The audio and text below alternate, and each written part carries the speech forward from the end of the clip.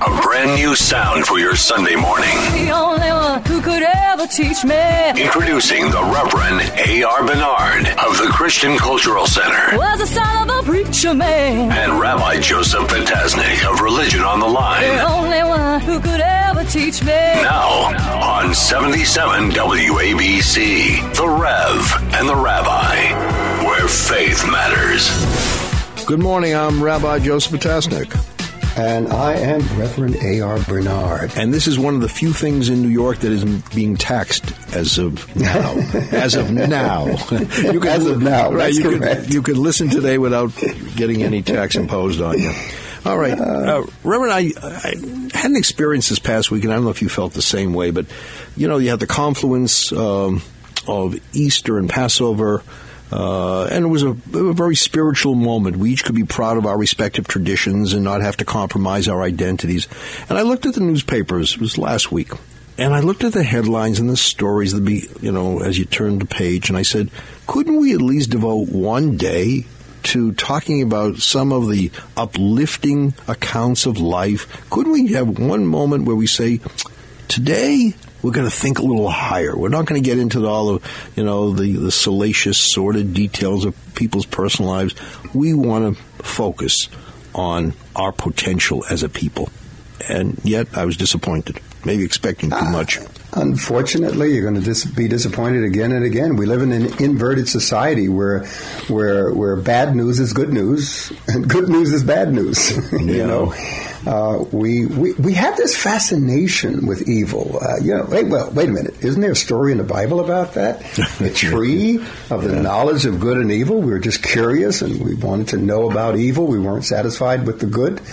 So maybe it appeals to some desire, some propensity inside of us. I don't know. I was telling some people, when you look at that story of creation, after each day it says, and God saw that it was good. It doesn't say God saw it was great. It doesn't say that God saw it was terrible, right? It wasn't great. It wasn't so great, wasn't so bad, wasn't so good. It was just good. And maybe it says to us, you know what? I made it good. You can make it better. You're the partner in the story of creation. And I always think, how can we be better? And I think we have to aspire to be better. Isn't that what happens when you walk into a house of worship? You walk in, you listen, to the spiritual history of your people. You listen to the stories, and you say, I can be a little bit better. I can improve. I think, it's we're a hospital for sinners in many ways, but we try to get people to walk out in a healthier frame of mind. What you just said there is so important in terms of a message to the millennials, because too often houses of worship have been a place of condemnation and judgment, instead of what you just said. And that is, I come in here to be better, to get better, to think better, to feel better, to understand life better, and to live it better. So, I'm with you on that one, 100%, man. And it's not just a feel-good, shallow religious belief. No, it makes demands on our lives. It holds us responsible, accountable for our choices and our actions. But like you said, in that definition of holiness, what does it mean to stand higher? Yeah, we do that. We elevate ourselves, in the sanctuary. When the word holy is used, we stand on the soles of our feet, so we stand a little taller, and that's what holiness is all about. I was thinking the cardinal in one of his books talks about the meaning of tradition. It comes from the Latin traditio, to hand over, and we try to hand over this rich tradition that wasn't relegated, to the past. Tradition is ongoing, and we can learn so much from looking back, but also looking forward with that, foundation that has been given to us. Yeah. No, that is so true. And someone asked me, well, isn't the nation divided, more divided than we've ever been? And, I had to stop and think about the last several decades in terms of politics and issues of race. And I'm going to make a statement here. I think that Washington, D.C. is more racially and politically divided than the country. I think we, the people, continue to be racially exploited by political ambitions of political parties. But we as Americans, are not as divided. I don't think that. I mean, I travel around the country, in the South, the Bible Belt, the Northeast, and, the general conversation is one of we get along. I think too many politicians think of the me instead of the we. What can I do to better my career, to get reelected? They look through a very parochial lens, very partisan lens, and we're better than that, or we should be better than that. So I agree with you. By the way, we have two people coming on the air today, and I'm looking at the book. It's called Missing Pieces, and I recommend this book because it's a story that we're going to hear about. I think that will captivate people's attentions, and you can get the book from Gerisa, Gerisa books.org. That's the website, Gerisa Books. The name of the book is Missing Pieces, and wait till you hear what Missing Pieces refers to. I think this would be an important lesson for people in looking at things that belong to the family and what you need to do with those things. And you're talking about Dr. David Isaac and Dr. Beth Gerson, right? Yeah. Excellent. They are two very special people. They've come through to my life through Rabbi Diana Gerson, who works at the New York Board of Rabbis, and I just can't wait to have that discussion with them because I'm intrigued by what they were able to write. And again, in a week where we saw Holocaust remembrance, it's not enough just to remember. Can't just look back. We have to say, and what does that tell us about living today? So stay tuned. Beautifully put, Rabbi. We'll be back right here on 77 WABC. Where faith matters. The Rev and the Rabbi, 77 WABC. Welcome back. I'm Rabbi Joseph Attasta. And I'm Reverend A.R. Bernard. Reverend, when you and I spoke about the program for this week, I mentioned to you that it was Holocaust Remembrance Week.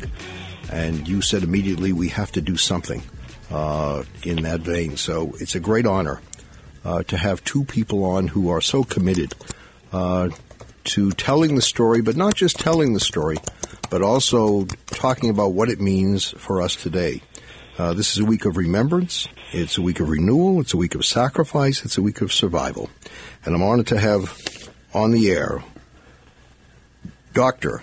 David Isaac and Dr. Beth Gerson, both with the same first name, Doctor. And I'm looking at a book here. It's entitled Missing Pieces. And Dr. Isaac, you had much to do with this, and Dr. Gerson, you also participated. What does it mean? What's the reason for this title, Missing Pieces? Well, I grew up in London, wartime London, and there were several relatives that were referred to by name, but I never met them. I had no grandfathers, either from my mother's side or from my father's side. And I never really knew, I never gave that too much thought. When I did get a little bit older, and I would refer to them by name, they would just shrug, or they would say, well, they're gone, or they were missing, and I really didn't know what they were talking about.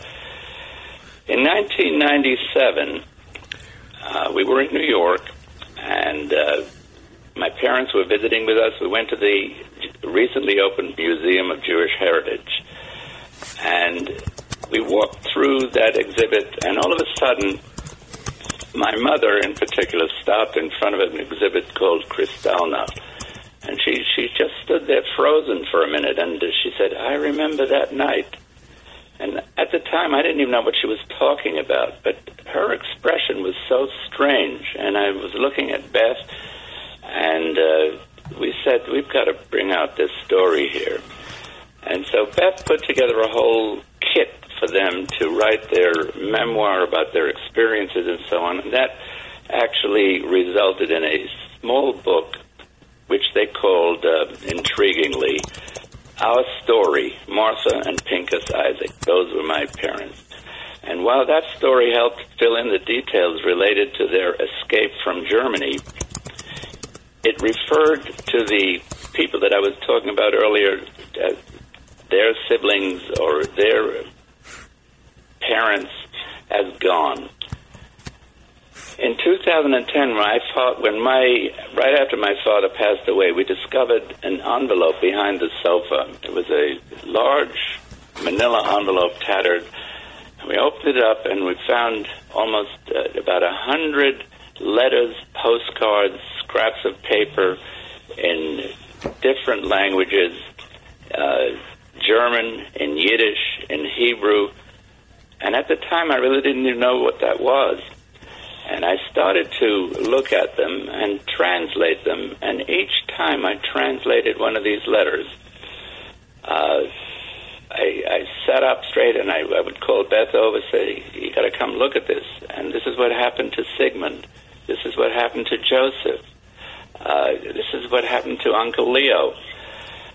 And all of a sudden, we felt we needed to put this kind of stuff together, because those letters provided us with the information that had been missing all along from our family story. And it was in their own language, in their own time. One didn't know about the other. And those letters had actually been collected by an aunt who was living in Portugal, which was neutral at the time, and she somehow saved all of these. They wound up behind my parents' sofa, and that's how the book became to be written. Wow, what a story.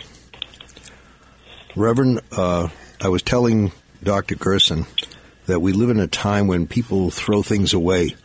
I remember a friend of mine, he preserved his library over the years because he wanted his kids to keep the books in their respective homes. And shortly after he died, they gave away the books. We don't hold on to things sometimes, and things we should be holding on to. Dr. Gerson, your reaction to that? It is incredibly important.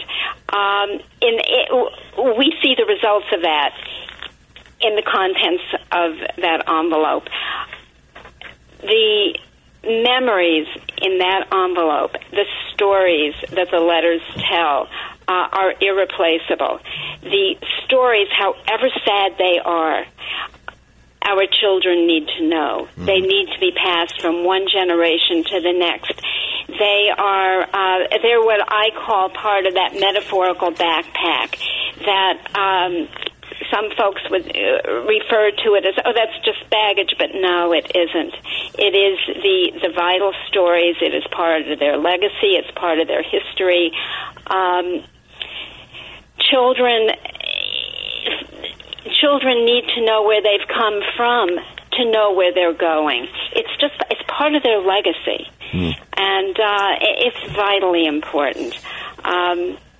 In our case, we knew it wasn't just for the children that we did this. It was for the entire family.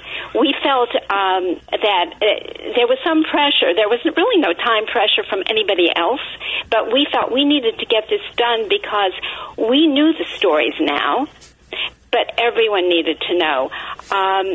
Thankfully, there were many offspring of survivors, and we were then able to send out books to all of them and share those stories. And the responses from them have really justified every minute of time we put into them. Letting us know that, yes, this is really hard to hear, but we all need to hear it. We all need to know it. We all need to pull the lessons from it. And the other piece of that, of course, is we always hear about people having perished, but our feeling was it wasn't just perishing. There is a story. Everybody who died, everybody who was murdered during the Holocaust had a story. It was not just 6 million. It was much more than a number. It was 6 million stories. It was all of those families. It was all of those communities. And every story is important. Mm. You know, Dr. Gerson and Dr. Isaac, I think about the importance of artifact when it comes to history because, you know, there are movements that would like to say that the Holocaust didn't happen. There are Holocaust deniers. And how can you do that in the face of so much evidence, so much artifact, and people who are alive to this day? Very few. It's, getting less and less. But who were eyewitnesses to this? How do you speak to this whole idea of denying something that has so much evidence to it? The most crystal clear answer I have, and I believe that David would agree with me, when children come to the museum, when adults come to the museum, we say to them, today you become a witness. The artifacts tell stories, and that is their importance. Yes, the stories are incredibly interesting, but beyond the interest, they all tell stories. There's a red shoe now on exhibition in the museum, and that red shoe it's a high heel, and it's just a red shoe that's very well worn, and it belonged to somebody. It sits in a vitrine by itself, and it's wonderful to gather the kids around, and whether they're 5th grade, that's nice, but when they're in high school, even more so. And I'll say, what do you see? And they'll say, a red shoe. A red shoe, it's a high heel. It's red, it's worn. And then I ask, who do you think wore that shoe? It's just a shoe. But behind it, there's a big picture, a really large picture, with thousands of shoes that were taken from real live people before they were murdered. And there is a story that goes with each one. Each shoe belonged to somebody, and that's why artifacts are important. Yeah, I could see that. I'm sorry, Rabbi, but I'm picturing a red high heel shoe in my mind. Yeah, I haven't seen that particular exhibit, but I can quickly picture that, and that leaves an indelible mark and a trigger that takes a person back to the story behind that shoe. I think it's brilliant. You were going to say, Rabbi? Yeah, Dr. Isaac, you said something before that touched me because I relate to it very much. Growing up was not the same for us as it was for other kids. I recall my bar mitzvah, and we had a party, and there was a band, and the band leader came over to my father just before it started. He said, look, we're going to light candles tonight, 13 candles, and give me the names of 13 relatives who can light those candles, or 12, your son will be the 13th. And my father looked at him and said, we don't have 13 relatives. They were taken from us. And I'm just thinking of the impact this had on you, finding postcards and learning about people who were not at the table. You have no idea. I mean, to find out, I used to say, whatever happened to my Uncle Sigmund, who was deported when he was all of, I think, 17 or 18 and wound up all over the place. And the answer would come, every family member had something different. We think he wound up in Russia, and that's why we never heard from him again. Well, we discovered that Uncle Sigmund was put together with a whole bunch of other people in a synagogue, taken out to a forest in Lithuania and shot into a pit. And we have evidence of that. And we have the last letter that he wrote, which is in that book. And you can repeat this almost about all of the people that were missing in our lives. And I very much relate with you to the fact that as a kid, other kids had grandfathers. I never thought of anything. I don't have a grandfather. To both of you, Dr. Isaac and Dr. Gerson, the book emphasizes the importance of family, values, and tradition. Unpack that for us. What role did each of these play? Well, many, and I won't say most, too many survivors for years, they just would be very silent about what went on, and they just couldn't bring themselves even to talk about it. And why were they all so silent? The answer is probably very complicated. Some found it too upsetting, too painful. Some thought that maybe if we don't talk about it, it'll never happen again. Some didn't want to burden their children with any of this, and some felt that they wanted to assimilate into here in America into the American lifestyle and didn't want to be weighed down by this past history. And some maybe even felt a little guilty about the fact, or a lot guilty about how come we survived and my brother and my aunt and my uncle and my mother didn't. And actually, it wasn't until about 1961, I think, that television brought the Eichmann trials after Eichmann was captured, and it was all over the country here, and everybody was watching this, that people had much more of an awareness. And I think at that point, it also opened up survivors to talk about, their experiences. And if I may, you asked about tradition as well, and the tradition and the history very much, I think, go hand in hand. We're so very fortunate to have artifacts that family members who left, they were a step ahead of Hitler, and they were able to get out of Germany while it was still possible to get out, and they were able to bring certain things out with them, sometimes in pieces, sometimes not. Those artifacts represent tradition, and we talk very, very often about where will the next home of those artifacts be. They're so important. They're not just important to family. They're important to entire communities. Two of the artifacts, actually more, but two specific artifacts, have already made their way to the museum because we feel that they are just so very important, and they're part of that larger story. So the artifacts, the history, the tradition, the artifacts, they all tie together.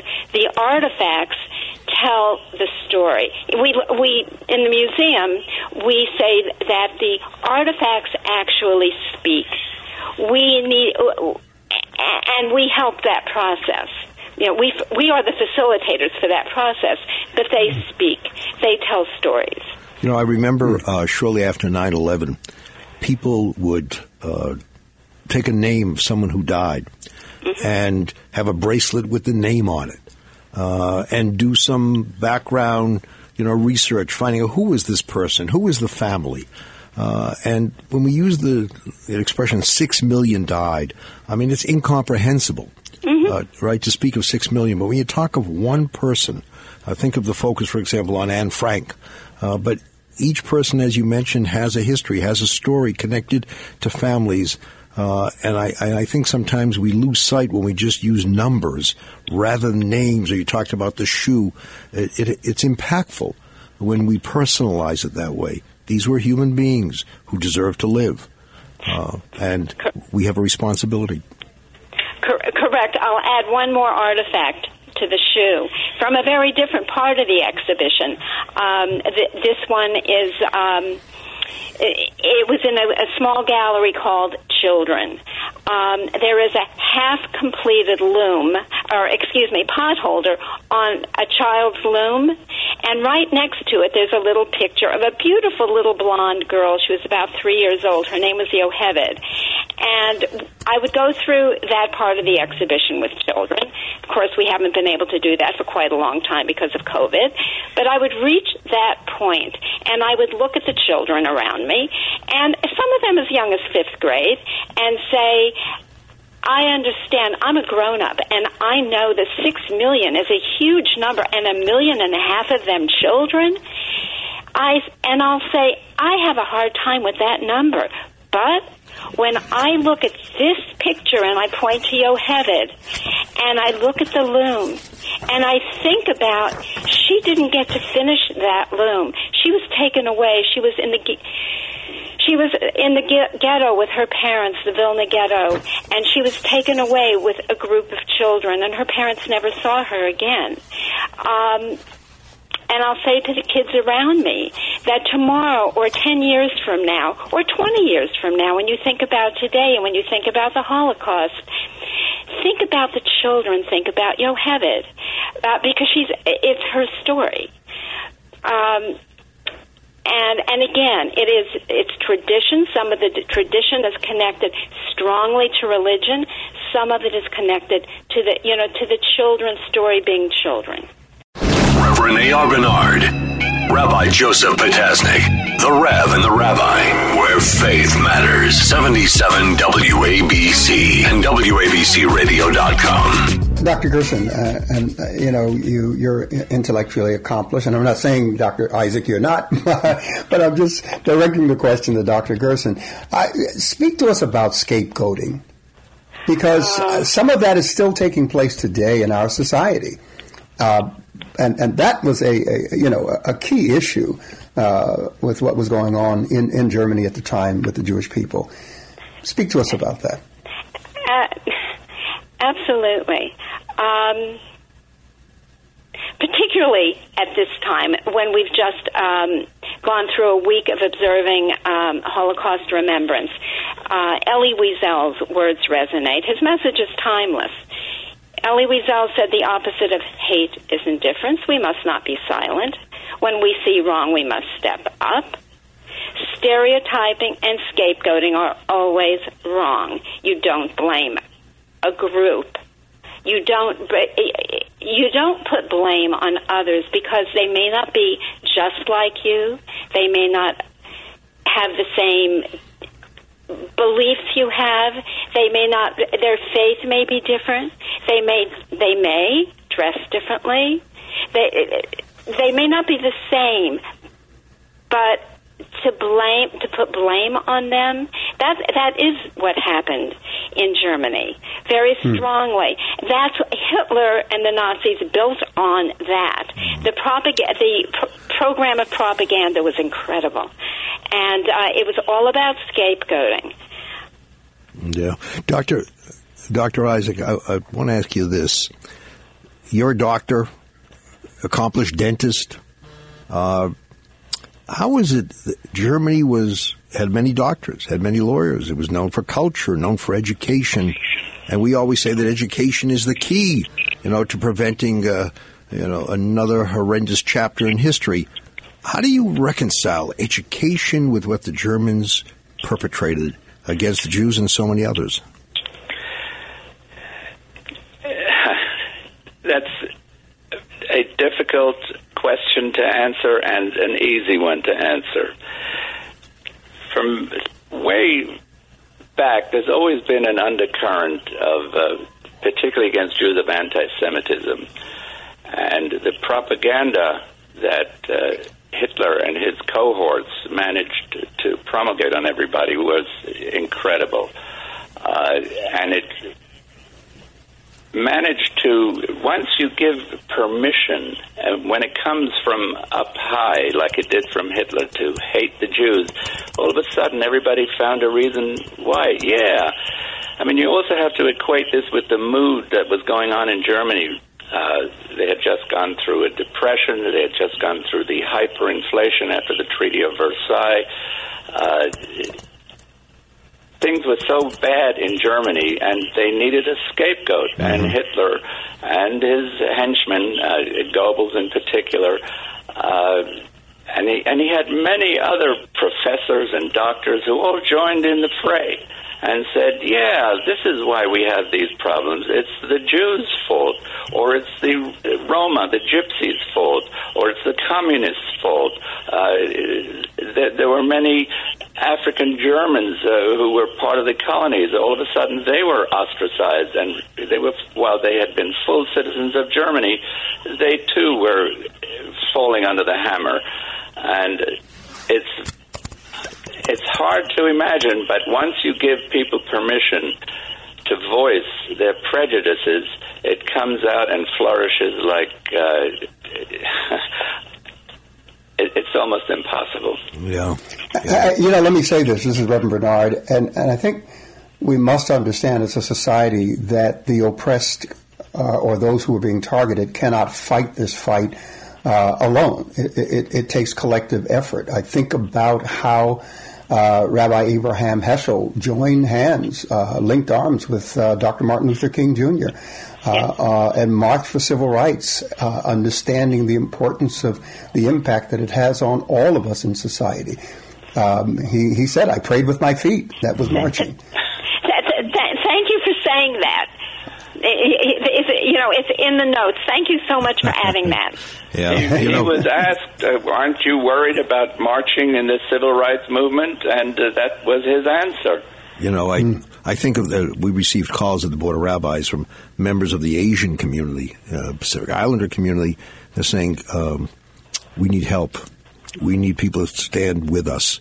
And we said, of course you do. And we understand that very well, and we're walking with them today. There'll be a walk, Foley Square to Chinatown, and there have been so many other protests. But protests together with Jews and non-Jews and people of all different faiths, because I think the Holocaust has reminded us that if we're going to combat this in an effective fashion, we got to combat it together. And if it is them against us, we need to make sure that we're the us, and the us does not just include one group. So I think that's a lasting lesson. But it's a shame that we're still talking about human hatred. After all we've been through, you would think that after the Holocaust we would have learned the sickness of this disease, and yet we haven't found the vaccine. Right. I think it's important that you do what you do, having conversations like this, creating books, the museum, because we all know that over time history becomes legend, legend becomes myth, and sooner or later myth becomes irrelevant or dismissed by the society. So we have to remember. We have to keep these things fresh. We have to rehearse this in the ears of our children and our children's children. And it's so powerful what the museum does, especially for school kids that come to see it. Of all different backgrounds, yeah. Dr. Eisen, I think you wanted to say something.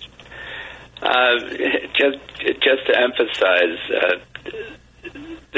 one of the main mottos of the museum, it's posted over one of the entrances to the exhibit, is Zachor, remember. And that's exactly what you're talking about. As parents and grandparents, we have to speak to our children about their history and heritage, because otherwise they become indifferent. They say, okay, well, what's in it for me? But one of my favorite quotes is from Steinbeck. In Grapes of Wrath, he writes, how will our children know who they are if they don't know where they came from? Yeah. And it's vitally important to impart to our children and to educate children and everybody about our history. That will help, hopefully, avoid the kind of things that did Nazi Germany. Can I leave you with a story? And you can react to it, of course. I was at the dedication of the Holocaust Museum in Washington years ago. Congressman Jack Kemp, who was then a congressman from Buffalo, attended. And he took a rock out of his pocket. And he said, you see this rock, see this stone? This was given to me by a family that escaped the Holocaust. They were able to get away, but they witnessed Kristallnacht, which your family, David, also witnessed. Yeah. And I just want you to keep this in your possession to remember those who were forgotten by so many others. And Kemp said he's always carried that stone with him. And I think that's what we all need to do, is to carry the memory and to make sure that no more stones are thrown at anybody. But it's a genuine, it's a moral responsibility. Talk about education, you need a moral education. It's not just about having a degree that makes you proficient in some area. There's got to be a moral component. You're absolutely right. You're absolutely right, and I think that's what we strive for. We impart the stories, we provide the information, and so on. But it's whatever we can do to bring children and adults alike to that point where they do take on that responsibility. Yeah. If I may say this as Reverend Bernard, I think the history, the stories, the museums memorialize in every way possible is so important, because without the context and the history, we suffer as a society from a deficiency of empathy. And that is a problem in our society right now. Yeah. Very well said. As we conclude, Reverend Bernard, I want to say thank you to you. Because, we Jews, we talk about the Holocaust quite a bit because we want to make sure it's a lesson that is not forgotten. But when we have the Christian voice with us, as you mentioned before, Heschel and King, but when we have someone like yourself who says, I want the story told, I want to hear as a Christian, I want other Christians to hear it, it makes it so much more powerful. And I think of the many Christians who go to the Museum of Jewish Heritage, right? It's not just Jews who are walking in, not just Jews going into the Holocaust Museum in Washington. I think it's become a universal message for people who never again want to see such a horror perpetrated against anyone. Absolutely. Thank you so much, both of you, for being on our program, and I hope it's not the last time, because I've got more questions that the rabbi won't let me ask, because he's watching the clock. Yeah, I don't watch the clock. Thank you by the for way, having us. before you go, Dr. Isaac, Dr. Gerson, I want to say thank you to you for sharing your daughter with us at the New York Board of Rabbis, Rabbi Diana Gerson, who does such great work, very involved in the area of family violence and child abuse, and has become a very, very important figure in that arena. So that another story that we need to talk about. We can't whisper about it. Can't close our eyes to it. We got to talk about it. So thank you. Well, thank you very much for that, and thank you both again. All right. God bless you.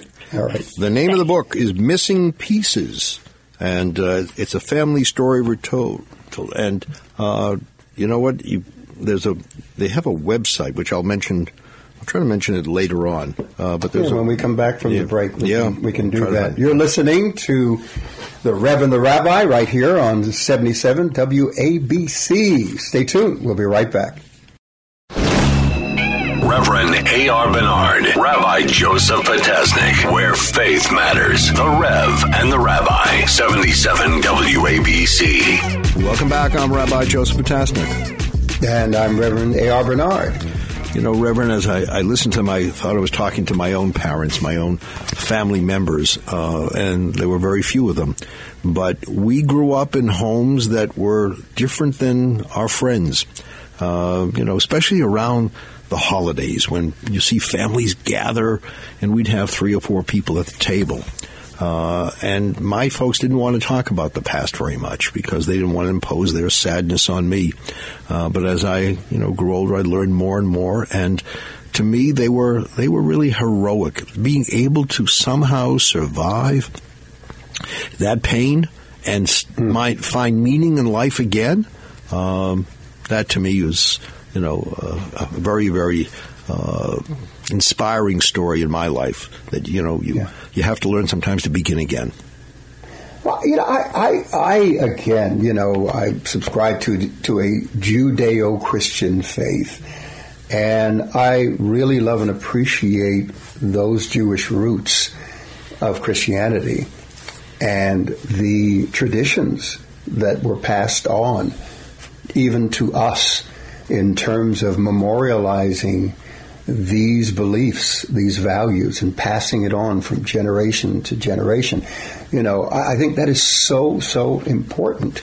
And, Dr. Gerson kept, once I mentioned it, she kept emphasizing the artifacts. The artifacts tell the story, whether it's a red shoe or some other artifact, and it allows an opportunity to unpack what went on at that time. And think how quick, so that's powerful. Yeah, think how quick we are sometimes to throw away some of our own personal artifacts. That we, this idea of discarding things, getting rid of the clutter. And sometimes in that clutter, there's some very precious articles that need to be preserved. Well, just don't tell my wife that. She tends to be a hoarder. Yeah. So, Oh, did I say this on national radio? No, it's just between us. It's our secret. I will never reveal it to anyone. She wants to hold on to everything. Well, but it's true. I mean, these are memories that that stay with us for so long. We look back at photos that we have in our family that go back to the 1960s when my wife and I were kids. Yeah. And, they had, you remember the old Polaroid camera? Sure. It would come out and you have to wait about 3 minutes for it to develop, and you peel it away. This generation knows digital, but so many things. And before that, of course. But, preserving the history is so important. I remember when I became a rabbi, I met an older rabbi. Now then I became the older rabbi, but he was the older person then, Rabbi Harry Halpern. And he said to me, Joe, keep this in mind. When a person loses a wallet, he or she is ready to forego many things, the credit cards, the money, but there is something you want desperately returned, the pictures. Because those pictures recall special moments with special people. Yeah. So we need to think carefully before we throw things away. All right. And this is a disposable society. Yeah. Everything, fast food, you eat it, throw it away, whatever. But listen, Rabbi, before we close, we got to talk about Kristallnacht, because it was mentioned by you, it was mentioned by Dr. Gerson, but never explained really what it is. What is Kristallnacht, the Night of Broken Glass? The Night of Broken Glass was the time when the Germans decided what better way to destroy the Jews than to destroy Jewish life, Jewish culture, Jewish religion. And synagogues, were desecrated. There were rocks thrown from synagogues, and the glass was shattered, and, also Jewish businesses were destroyed. But what made this so painful, even more so, was that the government participated in it. This is not where you have, for example, a riot and the police are coming in to stop it. They didn't stop it. They encouraged it. They were part of it. And I think that's one of the reasons what survivors always valued democracy, always valued freedom, because they know what was taken from them. And therefore, they felt they were blessed by what was given to them when they were in this country and other places around the world where they were treated as equals. Great. That's powerful, because here in America we can be so spoiled that we take our freedoms for granted. Mm-hmm. We take our way of life for granted. And that's a problem. I say this: if you have a complaint about America, go live in Russia, go live someplace else for a while, see how you like it, and then criticize America. And we've got our issues. We've got a lot that we have to work through and work on. But I wouldn't think of another place I'd like to work on it and through it than here. I don't see a lot of people, the Exodus. You see an exodus maybe in New York to other places, but I don't see people leaving America to go to Russia, to go to China, to go to Cuba. I see it the other way around. And I think, there comes a moment when you have to say, thank you, America, for all that you mean and all that you do. And, we can always be better, but right now let's be thankful for the good that's in our lives.